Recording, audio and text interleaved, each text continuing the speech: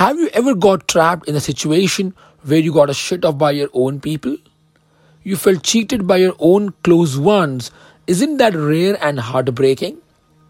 Hello everyone and welcome to your podcast Music of Life with Indra Joshi, a weekly podcast with collection of stories helping at introspection and self-reflection. Before moving ahead, thank you so much all the listeners for sharing your love and affection by listening and sharing your feedbacks and suggestions. This week, I am presenting with a new kind of story. The learnings of this will be a different experience altogether. Please keep sharing your suggestions and views.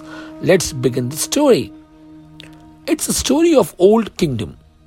It was the day of coronation and everybody was super excited to witness the moment of bestowal of a crown upon a new king.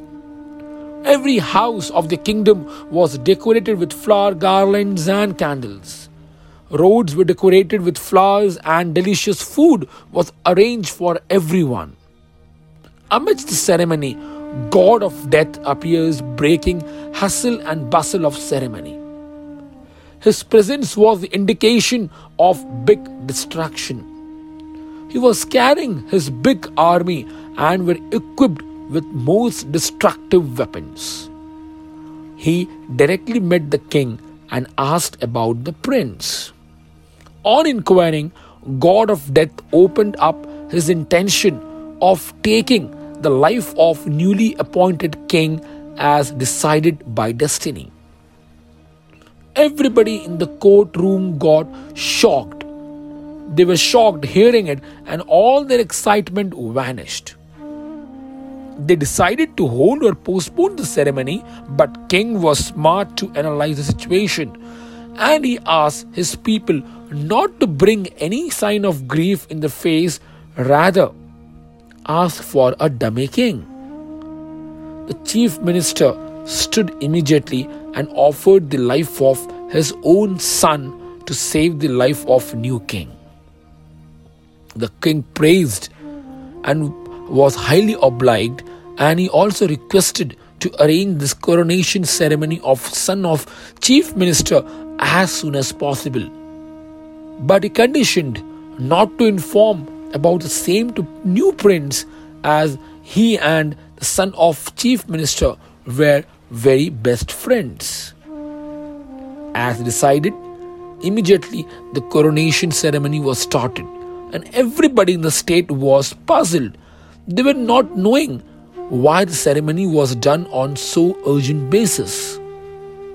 God of Death arrived knowing about the event and started making all arrangements to kill and take the soul of new king, and was waiting for the moment of bestowal of a crown.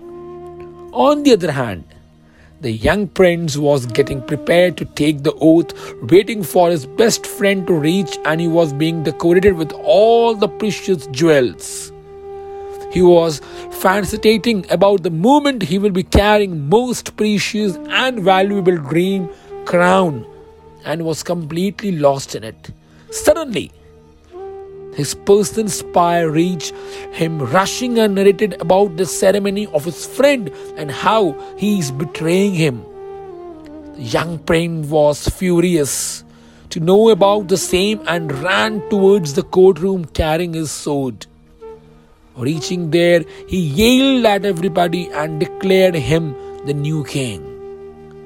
It created an environment of confusion, and immediately the young prince attacked his friend, killing him. He then ordered immediate coronation without further delay.